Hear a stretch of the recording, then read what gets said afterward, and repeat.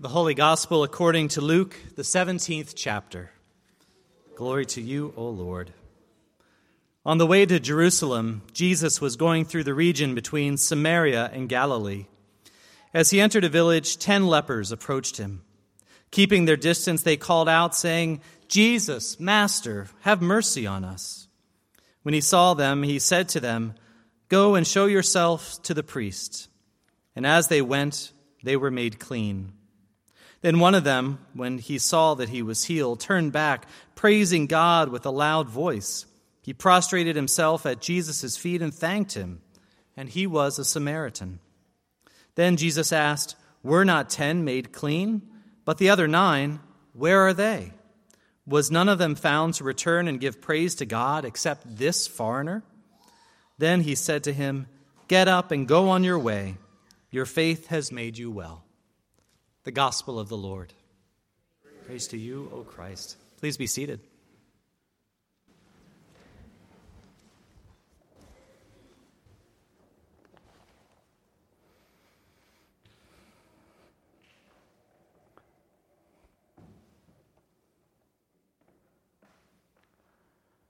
Grace and peace to you from our Lord Jesus Christ. Amen. One of my favorite Christian writers, Anne Lamott, says that the 2 very best prayers that she knows are these: "Help me, help me, help me," and "Thank you, thank you, thank you." And those 2 prayers are a perfect summary of our gospel reading for this morning. In this morning's gospel, we find Jesus on his way to Jerusalem, passing through a small village in the region between Galilee and Samaria. As he enters this village, 10 lepers call to him from the outskirts of town. Now, today we know leprosy as Hansen's disease, and we know today that 95% of people have a natural immunity to it, and that it's fully curable. But in Jesus' time, leprosy was a general term for anyone with a bad skin condition, and it was thought to be highly contagious. So according to religious law, lepers had to remain on the margins of villages and towns with other lepers and outcasts. Their possessions were thrown out. Fabrics from their home were burned for fear of infection. When people would approach them, lepers were obligated to yell, "Unclean, unclean," to ward people off. They were required to wear tattered clothes to remind people of this uncleanliness and for people to stay away. They were unclean, homeless, destitute, and outcast. And from their exile on the outskirts of town and life, these 10 lepers call out to Jesus, "Help us, help us, help us." And he tells them to go and show themselves to the priest. Now in Jesus' time, being clean or unclean, whole or disabled, well or sick, were not only medical diagnoses, but more importantly at the time, they were religious categories. And therefore, it was the priest that determined if one was healthy and whole and able enough to rejoin society.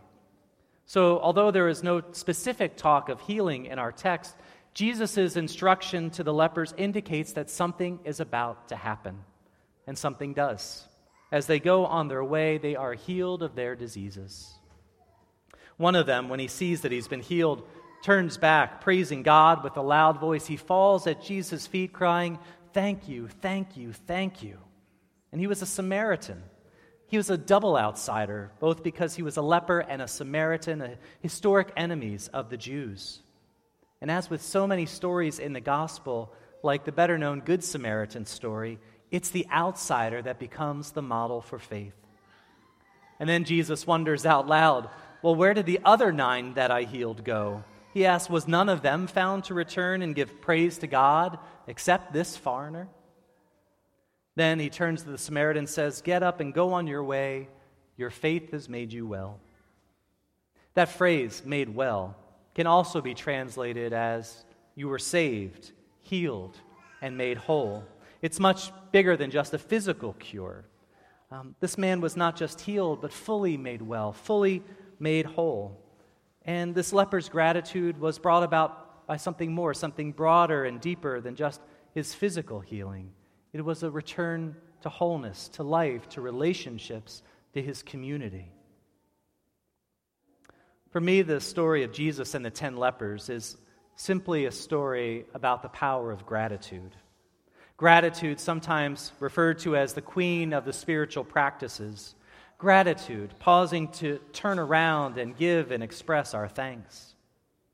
In our own culture, as in our gospel, gratitude is often an overlooked virtue. Like the lepers in the gospel, we rarely take time for it. We get what we need and then we move on to the next thing. We rarely take the time just to simply be grateful. But when we do, it's often reserved for certain times of the year, like Thanksgiving or Christmas. And to make that gratitude a little less scarce this morning, I'm going to ask you to do something. I'm going to ask you to turn to somebody beside you or in front of you or behind you, someone you aren't related to if you can, and share one thing that you are grateful for and why. It could be big, it could be small, it could have happened just recently, it could have happened a long time ago. Whatever you'd like to share, one thing that you are grateful for and why. And we'll take a few minutes to do this, and I'll keep track of the time, and I'll call us back when we're done. So. All right. I love the energy in the room. Gratitude is a positive and a powerful feeling, isn't it? Commentators on our gospel story point out that the difference between the one leper that returned is that he looked down and saw that he was healed. He took the time to actually look. And when we take the time, even just for a few minutes, as we've just done, we see how blessed we really are.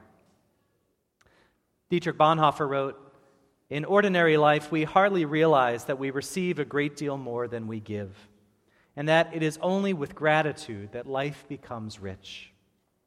It is only with gratitude that life becomes rich, because we see how much we already have, how much we have been given." And gratitude is a crucial part, defining characteristic of the Christian life. Lutherans say that we're justified, saved, made right with God by God's grace, which we receive in faith. There's nothing that we can do to earn God's love. We are precisely like those lepers, outcast, sick, alienated by sin, by brokenness, by our own doing or that of others. Our hearts long for and cry out for God for healing. And Jesus says to us, "Come back into the village, for I have made you well. Come close, for I am not afraid of your disease or your scars or your mistakes or your failures. Come close now, for I forgive you and I love you. I have made you well. You are holy. You are whole." Our gratitude, as with the leper, is a response to God's love and God's gift of grace. And there are a few things, I think, that happen when we practice gratitude in our daily lives. First, I think it shifts our perspective.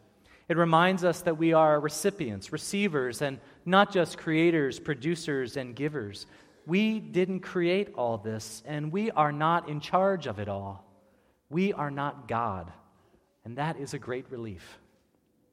It brings us back to what is most important in life, that the things we are most grateful for often are not things at all, but people and moments and free and unexpected gifts of love and grace and our relationships. It helps us to see what is right in our lives, even when it seems that everything is going wrong. And I think it draws us closer to God's own heart. God not only loves us and saves us, but God is grateful for us too. And it makes us happier. Later on, years later, after Anne Lamott said that her favorite prayers were "help me" and "thank you," she added a third prayer. It was "wow." Help, thanks, wow. God, please help me. God, thank you for hearing my prayer, for loving me, and for your many gifts in my life. And wow, they truly are amazing.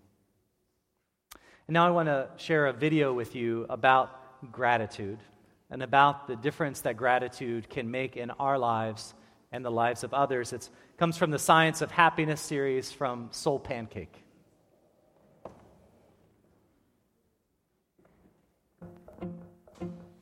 What makes you happy? Having fun? Hanging out with friends? Delicious food? Making money? Well, consider this. Psychologists have scientifically proven that one of the greatest contributing factors to overall happiness in your life is how much gratitude you show. Yeah?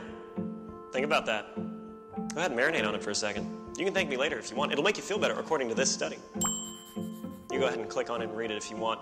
Or you can keep watching because we read it and we thought it might be fun to test out for ourselves. We gathered a selection of volunteers to act as our subjects. First, we gave them a test. They didn't know what we were looking for, but it gave us a pretty good idea of their current level of happiness. We asked them to close their eyes and think of somebody who was really influential in their life, somebody who did something really amazing or important for them. We had them write down as much as they could about why this person was so important. Now, a lot of them thought at this point the experiment was over, until we really put them on the spot and tried to get them to call that person and read what they wrote about them. Thank you, Jessica. We're going to have you call your mother. So who is that right person for you? Person is my sister, Erica. We're going to give Erica a call. Okay. Who'd you end up picking? Friend of mine, Craig Ains. Her name is Dora. My college accounting instructor. Really? Mm-hmm. Is this somebody you're still in touch with today? No, I'm assuming that he's passed on. That's a shame. To the great beyond. You up for it? Yes. What would you say if we called up Dora? Oh, well, we can try, but she lives in Britain. In Britain? I don't know number by heart, dude. This is awful. That's fine. I don't know my mom's number by heart. If it's true that those who are going on are looking down on us, maybe he read my chicken scratch. Hey, sweetheart. Hey, how you doing? Yes. You got a second? Where you at, in the hotel? I am. I'm in the hotel. You scared me when you asked if I had a second if something's wrong. No, I'm on this little TV show, and they told me to talk about the person that influenced me the most, and I picked you, and they're making me call you. They're making me call you. Oh, wonderful! Hi, you've reached Craig. I'm not here right now. At the tone, please record your message.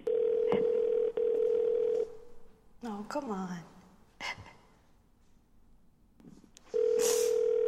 Hello?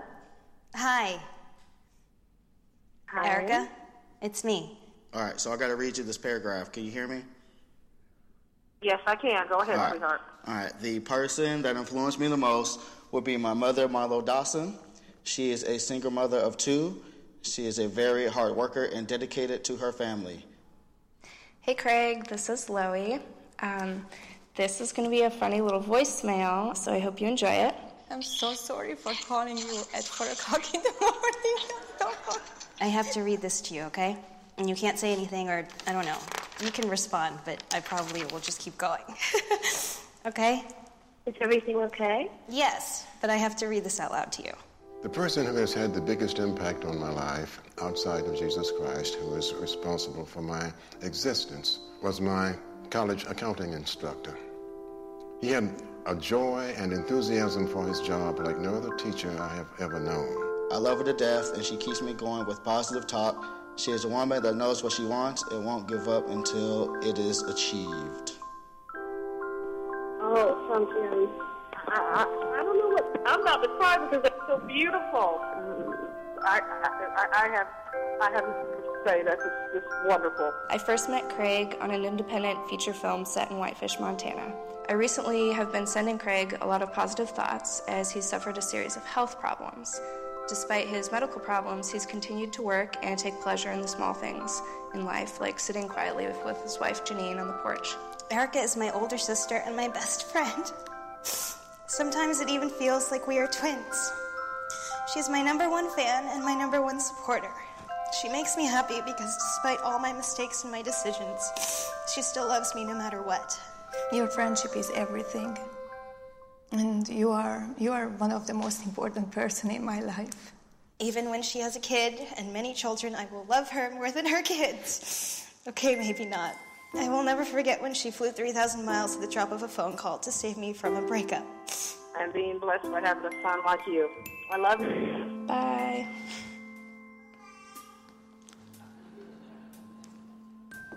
Why did you do that to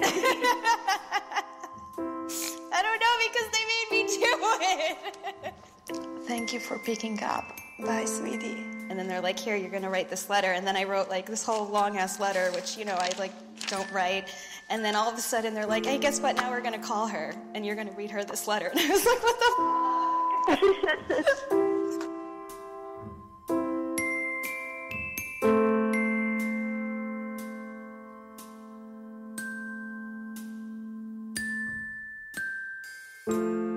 Before we let them go, we gave our subjects one more happiness test. Now, we mixed up and rephrased the questions so they didn't know they were taking the same test twice. For those who took the time to actually write something down but couldn't make the phone call for whatever reason, we saw happiness increase between 2 and 4%. Good, but not exactly mind-blowing. Now, for those who actually picked up the phone and personally expressed their gratitude, we saw increases between 4 and 19%. So either way, expressing your gratitude will make you a happier person. But you want to know something really interesting? The person who experienced the biggest jump in happiness was the least happy person who walked in the door. What does that mean? That means if you're having a particularly tough time, trying this out will more likely have a greater impact on you. Trust me. I'm in a lab coat.